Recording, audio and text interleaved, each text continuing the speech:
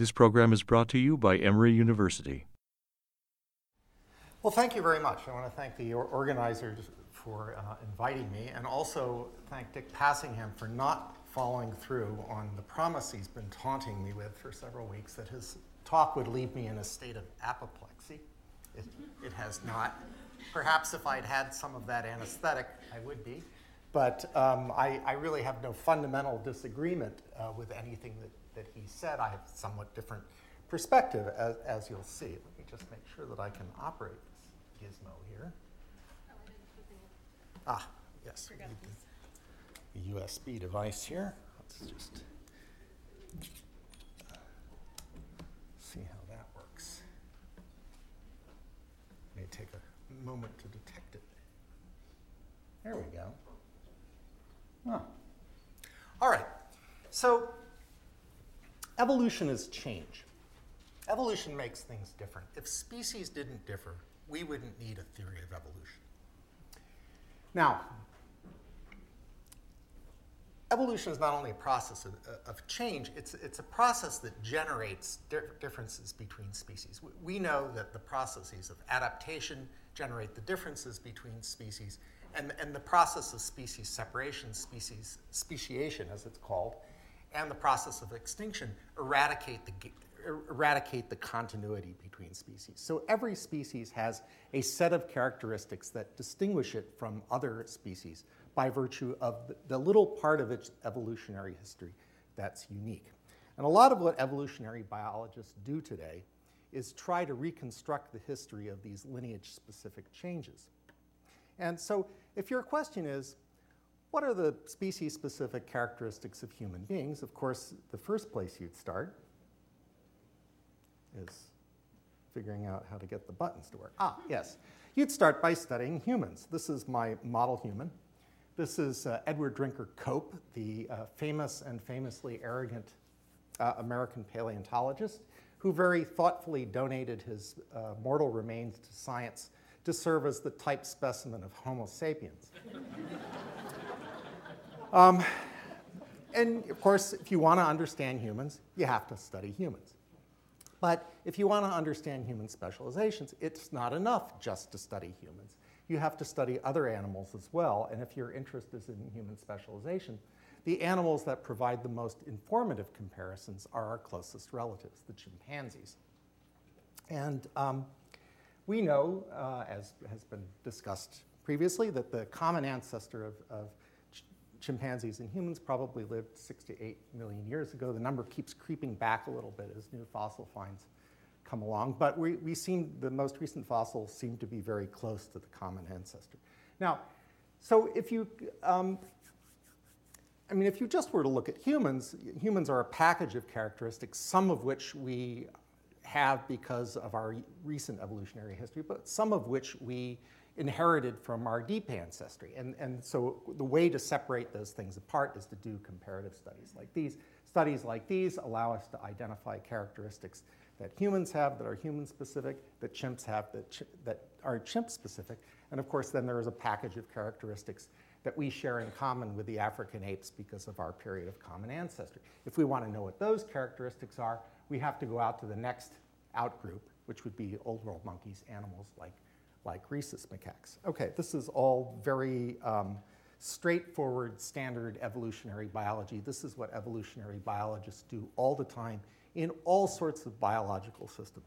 Some of the nicest examples that have come along in recent years are in the field of genetics and comparative genomics, where people compare the amino acid sequences of proteins or the nucleotide sequences of genes, and they identify in which lineages particular substitutions occurred, and in that way you can reconstruct ancestral conditions and determine what the pattern of change was in lineage-specific fashions. This is a gene that's already had lots of discussion today, which is FOXP2, which is a gene that may have something to do with human language. It's an interesting gene because it's very conservative among mammals. That is, it's undergone very few amino acid substitutions in the proteins or nucleotide substitutions in the gene. There are only 3 nucleotide differences in the coding sequence between humans and mice, but two of those occurred after the chimp-human split. People have made a lot of this. It's been touted as the language gene, as you'll see. I think that's a bit simplistic view, but it's out there. Anyway, so as I said, this kind of evolutionary reconstruction is the norm in all sorts of areas of biology. But there's one area of biology, curiously, where this approach has not taken very strong hold, and that's neurobiology. And when you think about it, in one sense, that's really strange, because if you were to take the cerebral cortex, if you take the gray matter on the outside of this human occipital lobe, if you were to look into that little bit of gray matter, well, by itself it doesn't look like very much, but if you stain it appropriately, for example, some of the earliest stains were done using the Golgi technique by Ramon y Cajal and his student Lorente Deneau, what they found is that there's an incredible variety of cell types in the cortex and a fantastic diversity of different kinds of nerve endings, which suggests that the connectivity of the cortex is very complicated. And if that's the case, then you would think that there's a lot here that evolution could work with. It could change cell size, it could change dendritic morphology, it could change the particular patterns with which individual types of cells connect with other types of cells, and so on. A lot of opportunity for very rich evolutionary analysis. But if you say, well, what do we know about the differences between humans and apes, or between humans and any other primates for that matter, at these levels of organization? The answer until very recently was, we don't know, because nobody ever looked. And so what we're left with as a variable to talk about brain evolution is brain size, the one thing that we can measure without even knowing anything about neuroanatomy. And of course, it also has the advantage of being something that sort of fossilizes. So it's a variable that's relatively easy to measure and doesn't require any messy preparations or really any knowledge of neuroanatomy for that matter. Now, how is it that, you think of the complexity of the cerebral cortex, how is it that people could ever have thought that brain size alone was the thing to talk about in brain evolution? And I'm not disputing that size is important. What I'm questioning is how it is that people thought that they could get rid of all of the other dimensions of brain organization and have anything significant at all to say about brain evolution. Well, actually, there is a line of theory on this very point. So Carl Ashley, who was a famous American psychologist, he was professor of psychology at Harvard. He was also an early director of the Yerkes Primate Center. Lashley is the man who did studies in rats where they taught them mazes and then they ablated different parts of the cortex to see what caused their memories to degrade. And what he argued, what he seemed to have discovered, is that it didn't matter where the lesions were, it mattered how many or how large the total space of the lesion was. So the more tissue removed, the worse the memory.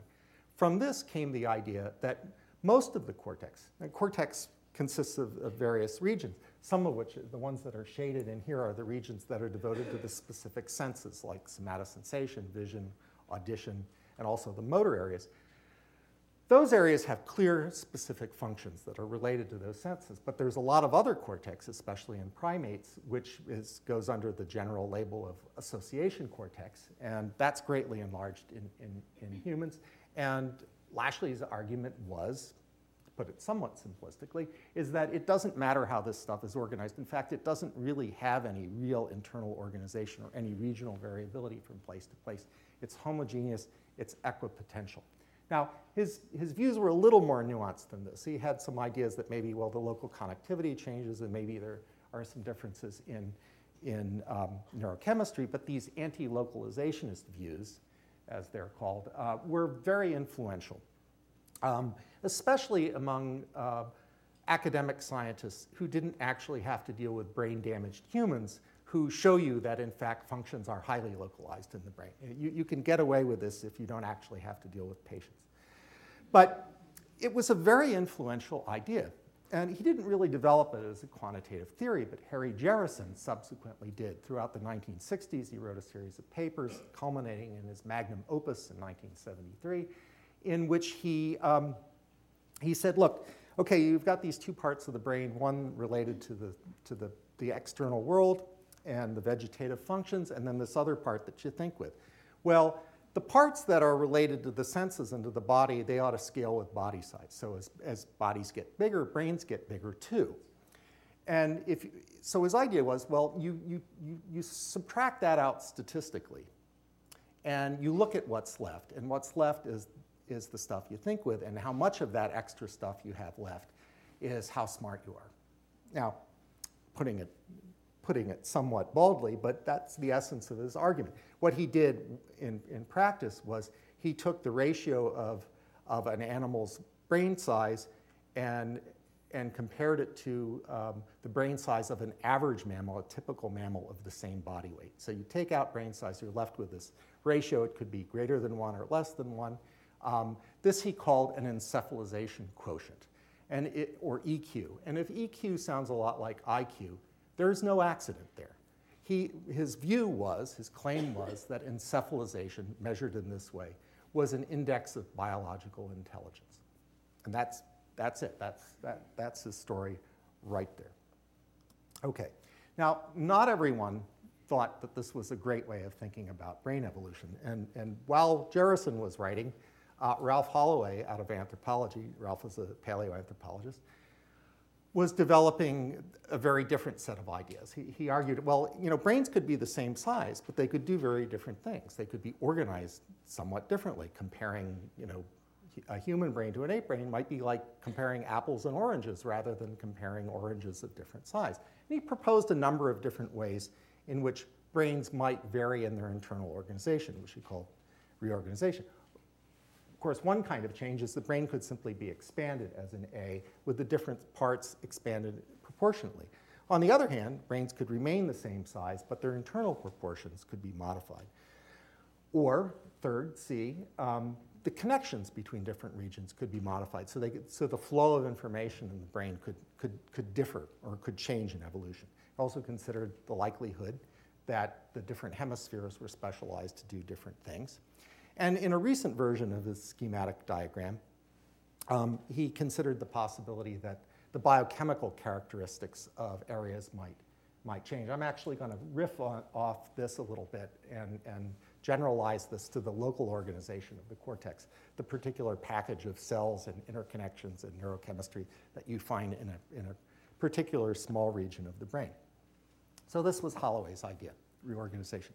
Now, this argument could go on because there were no data to deal with it. It's really easy to speculate in lieu of data. And the fact of the matter is, up until the 1970s, we had no solid information about the connectivity of the cerebral cortex. So many of these different aspects of organization, there really weren't data, and certainly not comparative data, that could be used to address them. So what happened? This is what happened. There was a neuroanatomical revolution. This is Pat Goldman-Rakish, who is my graduate advisor. She was one of the architects of the neuroanatomical revolution that took place in the 1970s. What she did, based on, and a number of other people were doing similar kinds of work, is that she introduced techniques for tracing the connections between one region of the brain and another. And the way you do this, you take an experimental animal. She used rhesus monkeys. You make a craniotomy. You do an injection of a tracer substance into the cortex. These tracer substances are transported along axons to their terminals. And so when you sacrifice the animal a week later and process the cortex to see where the tracer went, you can see in incredibly exquisite detail, and you can do this down to the electron microscope level if you like, exactly where those terminals go. And this was absolutely revolutionary because prior to this point, we simply had no good techniques for studying connectivity in the brain, and especially the fine calibered connections that you see in the cerebral cortex. So this was a real revolution. And it was my great honor to be able to work with Pat Goldman. I had the honor of working with another one of the neuroanatomical revolutionaries, John Kaz, who was my postdoctoral advisor. John cuts a slightly different figure than Pat did. But was revolutionary nonetheless. He started his work really around 1970, and some of the most important work he did in collaboration with John Ullman, who was just finishing, in the early 70s, just finishing his PhD in physical anthropology. He was a student of Clark Howell's. What they did is this. They recorded from the cortex using microelectrodes. This is a technique that Hubel and Wiesel had used in the 60s to map the organization of primary and secondary visual cortex. But what they did is they took their electrodes and they went way the hell out in the temporal lobe and started recording there. And what they found was that stuck out in the middle of the temporal lobe, there was a little visual area. It had a nice little map of the visual field just like the primary visual area, or the secondary visual area, which was also known at that time. Quite unexpected, I think. So out there in this undifferentiated association cortex, there's this nice, discretely organized little patch of cortex that's visual cortex, probably only visual cortex. And it differs a little bit from V1 in that it likes stimuli that move. So MT is thought to be one of the principal components of the motion pathway. Collins and Ullman did something else that was really important. It seems so obvious now when we think about it. But they weren't content to just map this area with electrodes. They sectioned the brain and stained the cortex with various kinds of histological stains to see whether the area had any histologically distinctive characteristics, and it did. It's heavily myelinated. And then they went a step further, especially John Kaz and his other colleagues. They started making tracer injections into areas of the cortex that they identified electrophysiologically and followed the connections between them. In doing this, not only did they build a map of the wiring between different areas of the cortex, but by following the connections forward in the brain, they were able to identify other visual areas, which they then were able to characterize using these anatomical techniques and also with their physiological techniques. At the same time, other people were working on the visual system in macaques, particularly the work of Semer Zeki in the UK is notable. Other people were working in other sensory systems at the same time. Well, it's remarkable in retrospect just how much of this work was done by John Kaz and his associates. The upshot is that by the early 90s, most of the association cortex in monkeys had been filled in. It had been filled in by little areas, many of which, but not all of which, were devoted to specific individual senses. And the kind of track tracing work that was done led to this famously detailed and amazingly complex diagram from Feldman and Van Essen that's reproduced in almost every neuroscience textbook. That gives you a level of the resolution of detail that we have now. That, 30 years ago, 40 years ago, no idea, no clue about this. Okay, so we have these areas, we have these new systems of connections. What happened in mammalian evolution? Well, as it happens, this is a question that John Ullman, an evolutionary anthropologist, and John Kaz, a comparative psychologist by training, were very interested in. And because they did a lot of comparative mapping, especially John Kaz, they were able to make some conclusions about this. To make this story short, the argument is that in small brain mammals like insectivores, hedgehogs, possums, tree shrews, rodents as well, you've got a relatively small number of areas. And these include the primary sensory and motor areas. If you look at large brain mammals like carnivores or monkeys, they have lots more areas. They still have those primary and secondary sensory areas, but they've got a lot of additional areas. So what happens in evolution? You get bigger brains, and as a consequence or as a correlate, an increased number of cortical areas. So we can add one little bit to Holloway's diagram. We can add another component. One way brains can get bigger is to add more areas. But what about the changes at finer levels of organization, particularly changes in microstructure, in the local systems of cells and circuits? Something really, really strange happened in the 1970s. At the same time people were discovering all this diversity of areas, the argument was that at a cellular level, at a local level, everything was the same. You could get a little patch of cortex. It would be the same no matter what area of the brain you were in, and it would be the same no matter what species you were looking at. And here's the idea. If you take that little patch of gray matter in the cortex and blow it up, you'll find it's composed of these little vertical arrays of cells, about 30 microns wide. Fine. Lots of cortex has a sort of columnar appearance like this. But the claims that were made about the nature of these columns were really remarkable. So it was claimed that these columns had a very stereotyped cell composition, that they consisted of about 107 neurons, plus or minus a few. And this was the same everywhere you went in the cortex, from front to back, and indeed the same in every species you looked at. Not only that, but if you were to unpack one of these columns and look at the local systems of interconnections, what you'd find is that they had the same circuitry. The inputs came into the same layers in layer 4. The inputs were then distributed out up and down the cortex in particular stereotyped ways. And then connections went out from different populations of pyramidal cells in the upper and lower layers to different targets in the cortex and the brainstem. And the argument was the same basic pattern everywhere in the cortex and in every different species. Honest. People really argued this. It's interesting because what this does, so at a high level you've got these new areas, but what happens evolutionarily at the local level is that you simply add new columns. And you preserve the same architecture. And yes, you can incorporate these columns into new areas, but the only thing that's really different about the areas is specifically what targets project to them and specifically what their output targets are. So in a way, this is an incredibly conservative model of brain evolution. Things happen at higher levels, but not at lower levels. If you want to study a rat or a monkey for a living, you don't have to be worried about human specializations because if you're studying primary visual cortex in humans, primary visual cortex is primary visual cortex.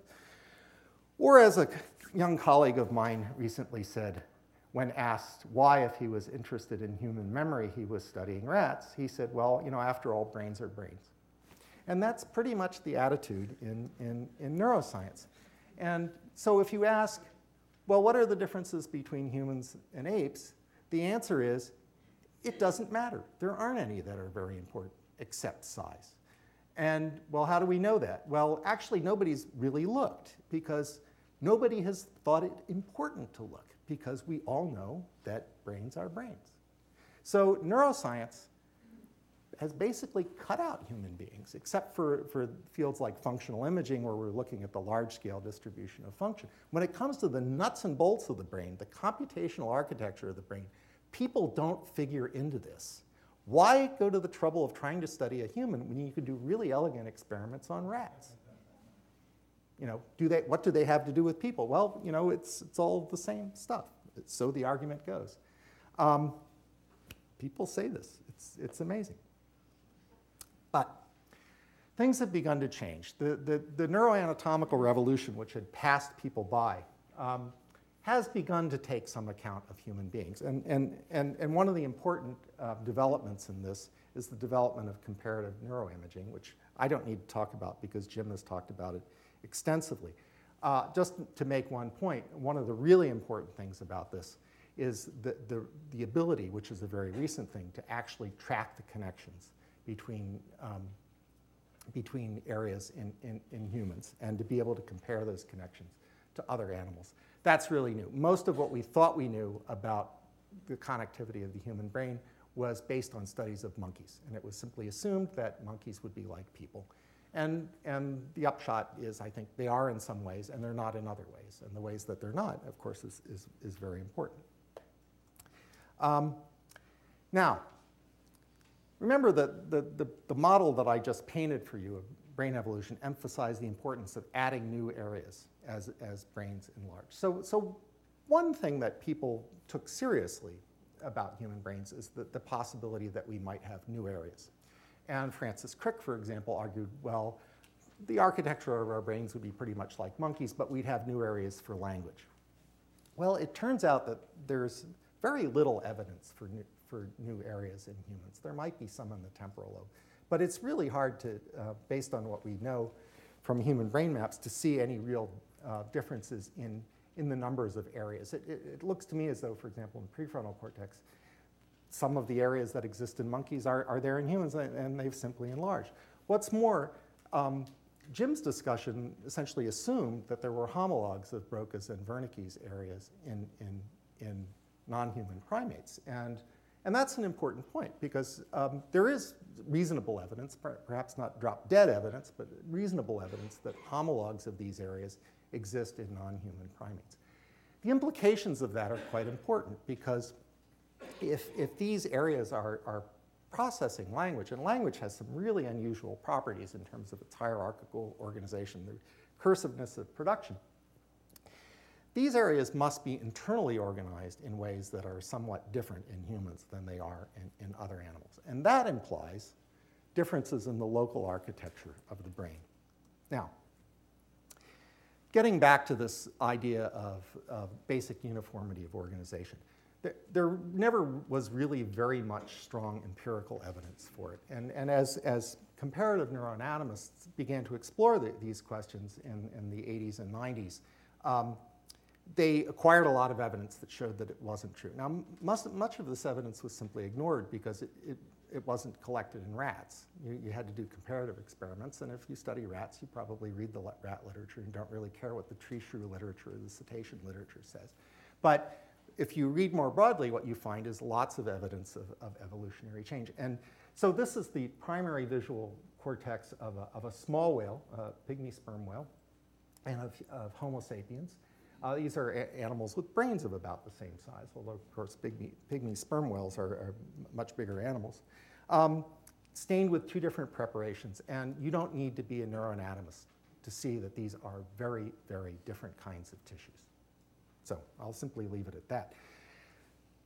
In addition to finding these sort of broad differences across species, people also began at about the same time to look at differences within the primate group and actually started to compare humans and apes. And I want to mention two studies that were published in 1999 that make this point. These are among the first studies to show human specializations at these levels of organization.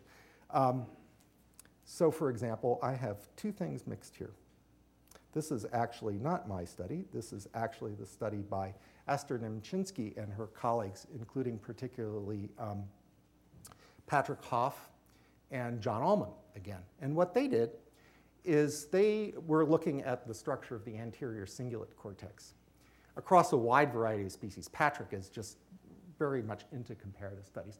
And what they noticed, which actually wasn't surprising because this is an older observation, in humans, there were these odd cells in layer 5, these so-called spindle cells here. These are cells that appear to be pyramidal cells that have lost their other basal dendrites and have developed a greatly enlarged and elongated phenotype.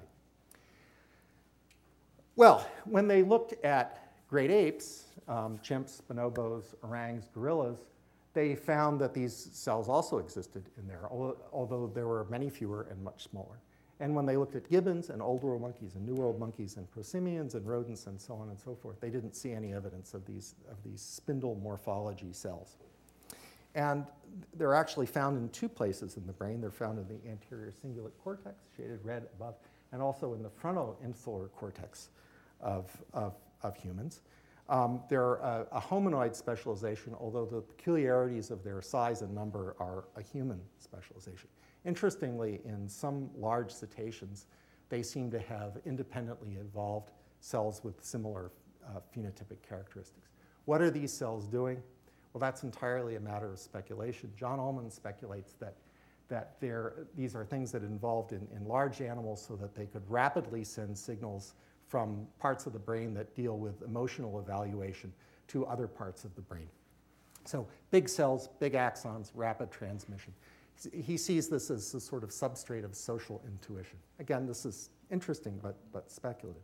The other study that came out at that time was one from my lab, where we and this was, I think both of these discoveries were entirely accidental.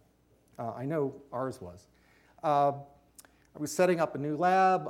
We had some fixed primate tissue, including some human and ape tissue, And we wanted to see if we could get good immunocytochemical staining with this fixed preserved tissue. And so we used an antibody that we thought we knew what the staining pattern would look like in different species because it had been so widely studied. It's an antibody called SMI32, which stains a non-phosphorylated form of neurofilament protein. It's a neurofilament antibody, sometimes called NPNF or neurofilament protein. Now, so we're staining the primary visual cortex precisely because we thought there would be nothing interesting going on here, that it would show us the same pattern across species. Well, these are the monkeys we looked at. These are spider monkeys and squirrel monkeys, which are new world monkeys, macaques, which are old world monkeys. And indeed, they show some common features. This is exactly what we expected to see based on what had been published in macaques previously. You see dark staining in at layer 6. You see another band of dark label in layer 4B. You see the same thing in spider monkeys. Interestingly, Cimeri has a specialization. They have this band of small pyramidal cells, the upper part of layer 3, that the other monkeys don't have, at least not the other ones that we've looked at. So then we turn to the apes. And interestingly, they also had a lot of staining in layer 6 and in 4B, but then they had all this diffuse staining in the upper layers of cortex, which the monkeys didn't have. And these are the labeled dendrites of small pyramidal cells. So these are fine dendritic processes. Then we looked at humans.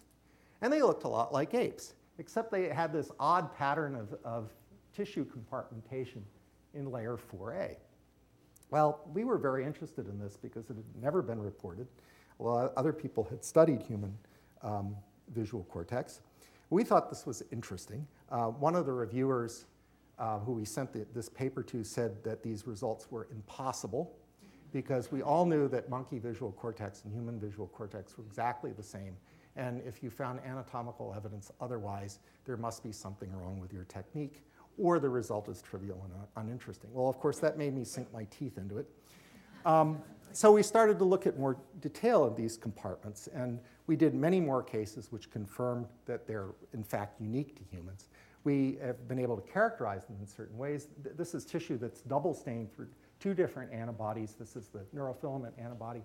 This is the blue is an antibody to called CAT301, which is an antibody that recognizes a ligand specifically on cells that are in the motion-related part of the visual pathways. It's a fairly selective marker for the motion pathway. These 2 labels actually stain different sets of cells, but they're both cells that are parts of these dark compartments up there.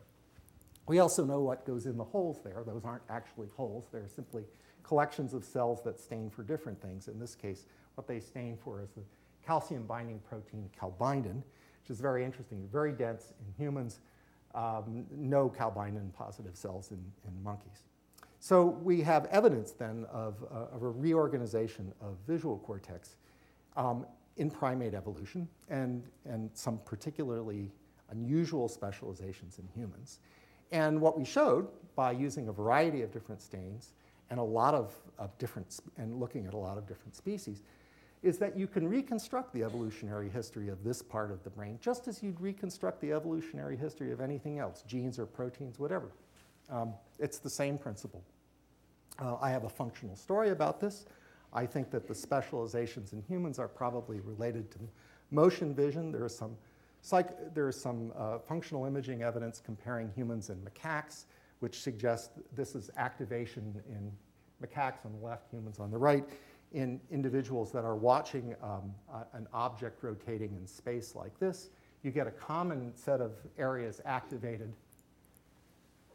in humans and macaques, but in humans you get those additional little areas up in the interparietal sulcus that are activated as well. And there's additional evidence that suggests that the motion and contrast related pathways in humans are organized a little differently than they are in monkeys. Unfortunately, we don't yet have any functional imaging data on chimpanzees for this score. And Dick raised the question about differences between human and chimpanzee eyes, and the real answer is nobody's ever looked. there are some substantial differences between macaque and human eyes, not simply in size, but in the distribution of different kinds of receptors. Humans are blue blind in the fovea because we don't have short wavelength receptors right in the middle of the fovea. Macaques have plenty of them through there, as do most mammals. So there are differences even at the level of the retina. Now, this project of trying to find hominoid and human specializations of the cortex continues. I just want to mention briefly some very nice work that's being done by Chet Sherwood and his colleagues at GWU. It's very much like this sort of immunohistochemical work I just described. These are studies, this particular study, he's looked at the distribution of dopaminergic terminals in the frontal cortex of humans, chimps, and macaques. And these are fibers that originate down in the brainstem, and they come up and they synapse on cells at different layers of the cortex. And the density and the particular laminar specificity that they show varies quite dramatically across species. And also, when you look at the morphology of the terminals, the way they wrap around cells, there are some species-specific characteristics as well. So very few people have tried to look at these things, but everyone who has found something interesting and different. And my guess is, my speculation is, that the human brain is simply riddled with evolutionary specializations. Not only that, I'm sure that there are hominoid specializations of the brain. There are also chimpanzee specializations of the brain. But we can, using comparative methods, identify human specializations. The small sample that we have suggests that there are a lot of these. The example from Chet, I mean, probably no one is surprised to find that there are evolutionary differences in the prefrontal cortex area 9, for example, because everyone thinks that's an area that was probably greatly expanded in human brain evolution and has a lot to do with human thought. And I agree with that completely. The interesting thing, though, to me is that it's not just in those areas that you find differences. It's not simply the case that a human brain is a monkey brain with some new areas added on at the top. The ground floor was modified too.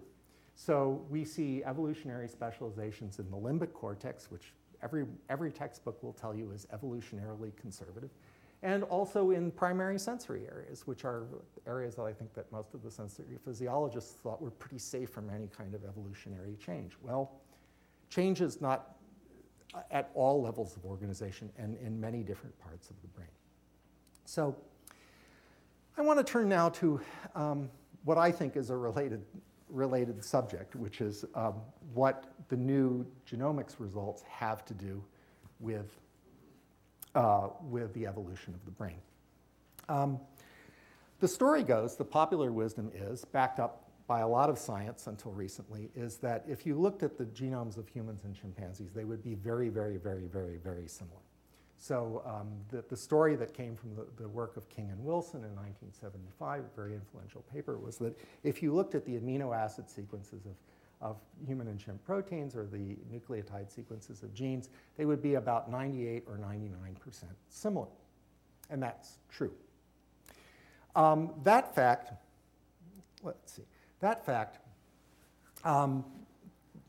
plus the idea that you could, which Dick alluded to, which is that you could build a big brain simply by leaving on the developmental programs that were responsible for early development, so that you end up with a big brain and a small face like a human rather than a big face and a small brain like a chimp, led to the impression that the genetic differences that made humans humans were just a very few genes, just a very few genetic changes.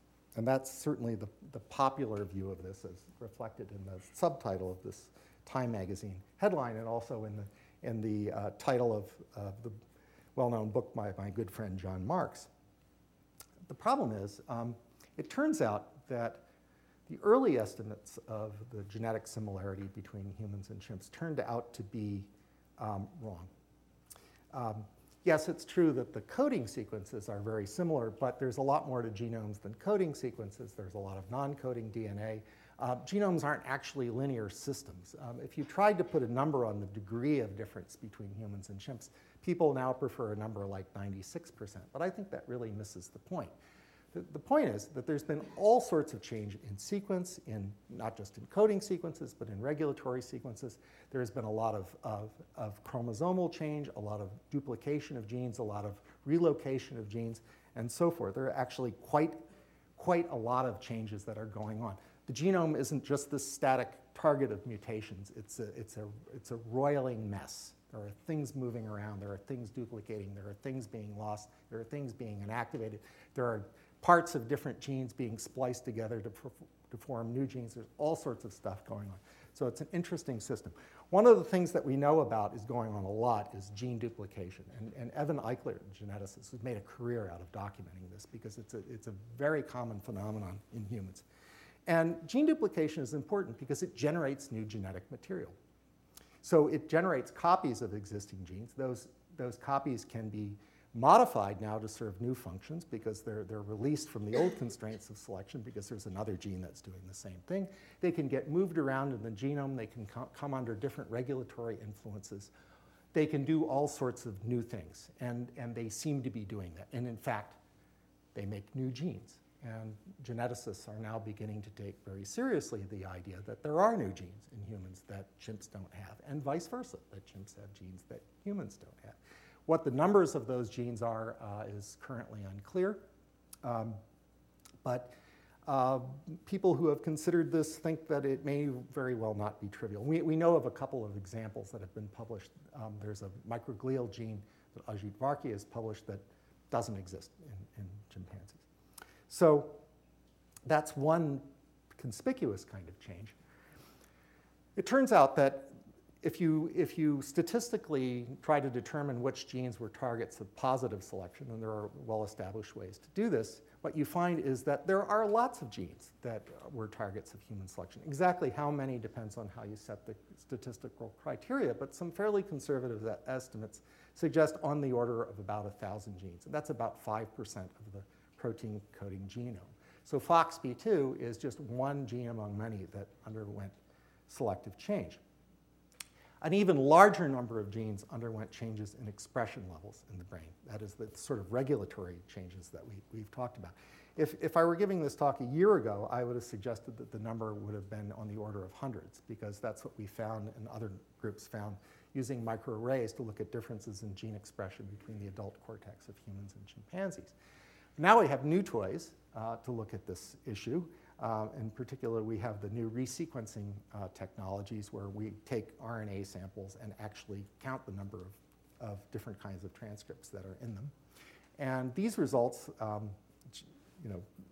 work that's being spearheaded in Dan Geschwin's lab at UCLA, suggests that there are thousands of genes that have undergone regulatory change that differ in the amount of protein, amount of RNA they make in human brain cells. So this is a problem.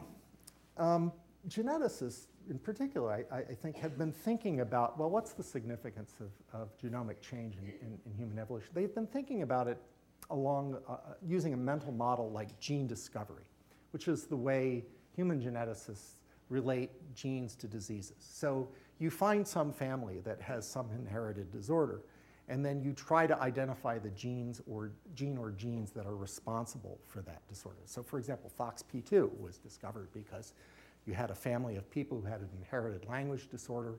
They tracked down the gene by various means and realized that these people all had a mutated version of FOXP2. That kind of model makes sense if you know what the phenotypic differences are between species.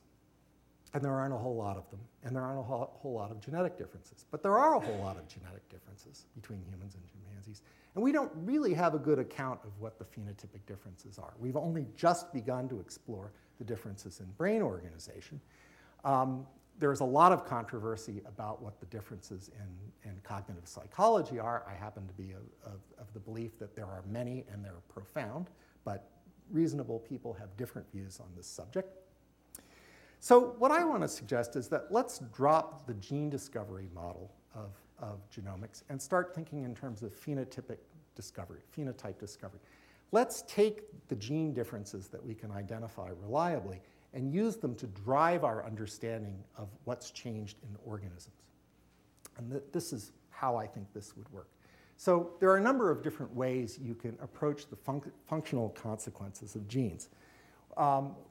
You can take your whole array of gene expression differences in humans and chimps, and there are thousands of them, as I said, and you can do correlation mappings. You can see what the networks of influence are between different genes. So some genes, when they're upregulated, other genes tend to be upregulated as well. Some genes tend to be downregulated. These correlation methods have been worked out by Mike Oldham, who's a graduate student in Dan's lab. And when they've done this, they've also looked at what the differences are between humans and chimpanzees. And so what they found is they found some hubs or networks of genes that are present in both humans and chimpanzees, but also some that are present in humans but not in chimpanzees. And the diagram on the right, which of course is unreadable, shows you the human networks that seem to be lacking in chimpanzees. So one way to get phenotypic information about the genes is to look at the patterning of genes and see whether they make any kind of functional sense. And in fact, they do. There are certain classes of genes that tend to fall out as being differentially expressed in humans and chimpanzees. And among those genes, and I'm going to come back to this, are genes that seem to be involved in synaptic function and in energy metabolism. There are lots of other ones as well, but those are two that, as a neuroscientist, caught my eye. Now, there are some other ways to approach the functional effects of gene changes that are more experimental and more traditional. So you can make a transgenic mouse. So this is what Svante Paabo's group has done. I like this because the title page gives you an idea of exactly what sort of organizational effort goes into generating work like this. I used to sneer at these sorts of title pages until I got involved in work like this myself, and I now have a greater appreciation of it. The senior author is Wolfgang Enard, who was one of the people who's been following the FOXP2 story all along. They made a transgenic mouse that expresses a humanized version of the FOXP2. That is, they inserted the gene that has the two amino acid differences that characterize humans. And what they found in their mouse was that they looked in the basal ganglia, which is one of the regions that's affected in the family that has the language problems. They found that the cells there had longer dendrites, and when they looked at the physiology of these cells, they found that their patterns of synaptic plasticity were modified. Okay, that's one line of evidence. I'm not saying I don't expect that all of the phenotypic changes we see in humans are going to be reflected in a mouse model. These are mice. But it's a tool that you can use, and it can give you some ideas. Another way to do it, which Dan Geschwin's lab has pursued, is a more mechanistic approach. So for example, FOXP2 is a transcription factor. It's a gene that binds DNA and turns other genes on and off. And so what you can do, using appropriate molecular techniques, is go into the chromosomes and see where this stuff binds and see what genes they're next to. And so the study on the left did exactly that. Again, they found many of this is a classification of the different kinds of proteins that were regulated by FOXP2. And again, you have a lot of things that are involved in neural systems and in neural signaling. Yesterday, a new paper was published looking at a different way of looking at how human FOXP2 controls gene regulation. Jenna Konopka is the senior author in this paper. What Jenna did is she made humanized and chimpanized FOXP2 versions and expressed them in a neuroblastoma cell line and looked at what genes were being controlled by the human version of FOXP2 and which were being controlled by the chimp version of FOXP2. And of course, there was a lot of overlap. They had a lot of commonalities. But there were about 200 genes that were differentially regulated by one or the other. And again, among the genes that are differentially regulated are genes that are involved in neural development and synaptic organization and that sort of thing. Finally, you can actually go into tissue and see where these things are expressed. And this is something that my lab has been involved with. This is from a recent study looking at a gene that we knew was downregulated in humans based on the microarray studies, which is beta-catenin. Beta-catenin is an interesting protein because in synapses it acts to stabilize. As synapses form, they recruit molecules to them that help stabilize them in space. And beta-catenin is one of the molecules that plays a key role in that. Well, when we did beta-catenin immunocytochemistry in the human brain, what we found is that indeed, as expected, there's less of it than we see in chimps or macaques. But importantly, because beta-catenin isn't just involved in organizing synapses, it's doing lots of other things as well. So one of the reasons you do this is because you want to see that the protein is actually expressed in the synaptic space in the brain. And in fact, it is. It tends to be in the neuropil around cell bodies rather than in cell bodies themselves. So this is supportive of our hypothesis that there are some differences in synaptic mechanisms in the human brain. So again, I don't want to claim that this story is known or complete, and there are probably a wide variety of gene categories that are affected in human brain evolution, but two that seem to fall out fairly reliably are genes that are involved in dendrite and axon growth and synapse formation and function. And we have evidence both from the gene expression studies as well as the positive selection, the assays of positively selected genes. By the way, many of the genes that are differentially expressed by FOXP2 also show signatures of having undergone positive selection. So it looks like we've hit on some system there that really was modified in human evolution. The other set of genes that tends to come up from a variety of different kinds of studies are genes that are involved in energy metabolism. And I want to suggest that this is starting to put together a picture that maybe what we're seeing is these are actually two aspects of the same thing. Genes involved in energy metabolism. I mean, is there any evidence that human brain metabolic rates are any different from those of other animals? Well, you know, I hadn't ever really thought about that very much, but it turns out that there's some comparative data. Unfortunately, it's mostly old and hard to evaluate now.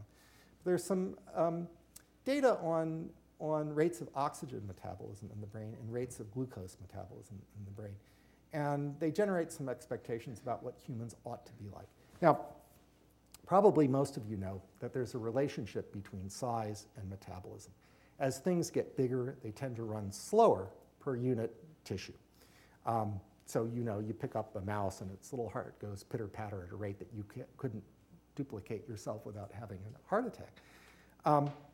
Now, that's not to say that mice use more energy per unit time than people do. It's per unit of tissue they use more energy than people do. And there's a fairly regular allometric relationship by this, and there's even a name that goes with this, Kleiber's law, which Kleiber is the person who described the particular scaling coefficient that some people think characterizes these data. It's an old result and well-established result in physiology. Big things run slower per unit volume of tissue. So let's look at oxygen metabolism in the brain. And so we've got small animals on the left, medium-sized animals in the middle, getting out to rhesus monkeys and baboons. And what you see is the expected relationship. Bigger brains, slower metabolism, burning less oxygen per unit tissue. So obviously, when we plot apes and humans, apes being bigger brain ought to be down here. Humans being 10 times the size of rhesus brains must be really low per unit tissue. But they're not. They're way too high. Human brains are burning too much oxygen, or at least more than the expected amount of oxygen. If we look at glucose metabolism, the situation is even starker. We actually seem to be using glucose at a higher rate than some animals with much smaller brains. Glucose metabolism is a little trickier because glucose is contributing to more things than energy metabolism. But again, this, I think, supports the view of human brain as running too hot, working at a rate that is higher than we see in non-human primates, even chimpanzees. So to close, I want to suggest that not only are our brains greatly enlarged, hypertrophy, but they've undergone a variety of kinds of reorganization. And some of these kinds of reorganization have affected our core physiology. It's hard to know in psychological terms what it would mean to have synapses that are more dynamic that turn over faster, or neurites that grow faster, or what it means to have neurons that are burning more energy. Does that mean that they're firing faster? Is that simply a consequence of their growing faster? I mean, I don't know. Nobody's ever thought about this before. We've never had these kinds of data or considered them in these ways, and we wouldn't have without the genomic data. So I think the genomics are pointing us to a dimension of human brain evolutionary change that we never would have considered without them. I think these changes probably have really profound psychological effects. If our synapses are more dynamic, perhaps we can think of that as a change in working memory. Maybe we're able to switch back and forth between different stable states of organization faster than other animals would need to do for whatever reason. I don't know.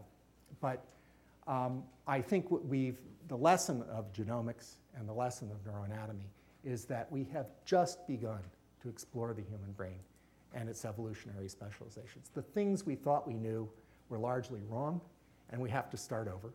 And if we want to understand humans, we have to study humans, and we have to study chimpanzees. It's not enough just to study monkeys and rodents. Thank you. The preceding program is copyrighted by Emory University.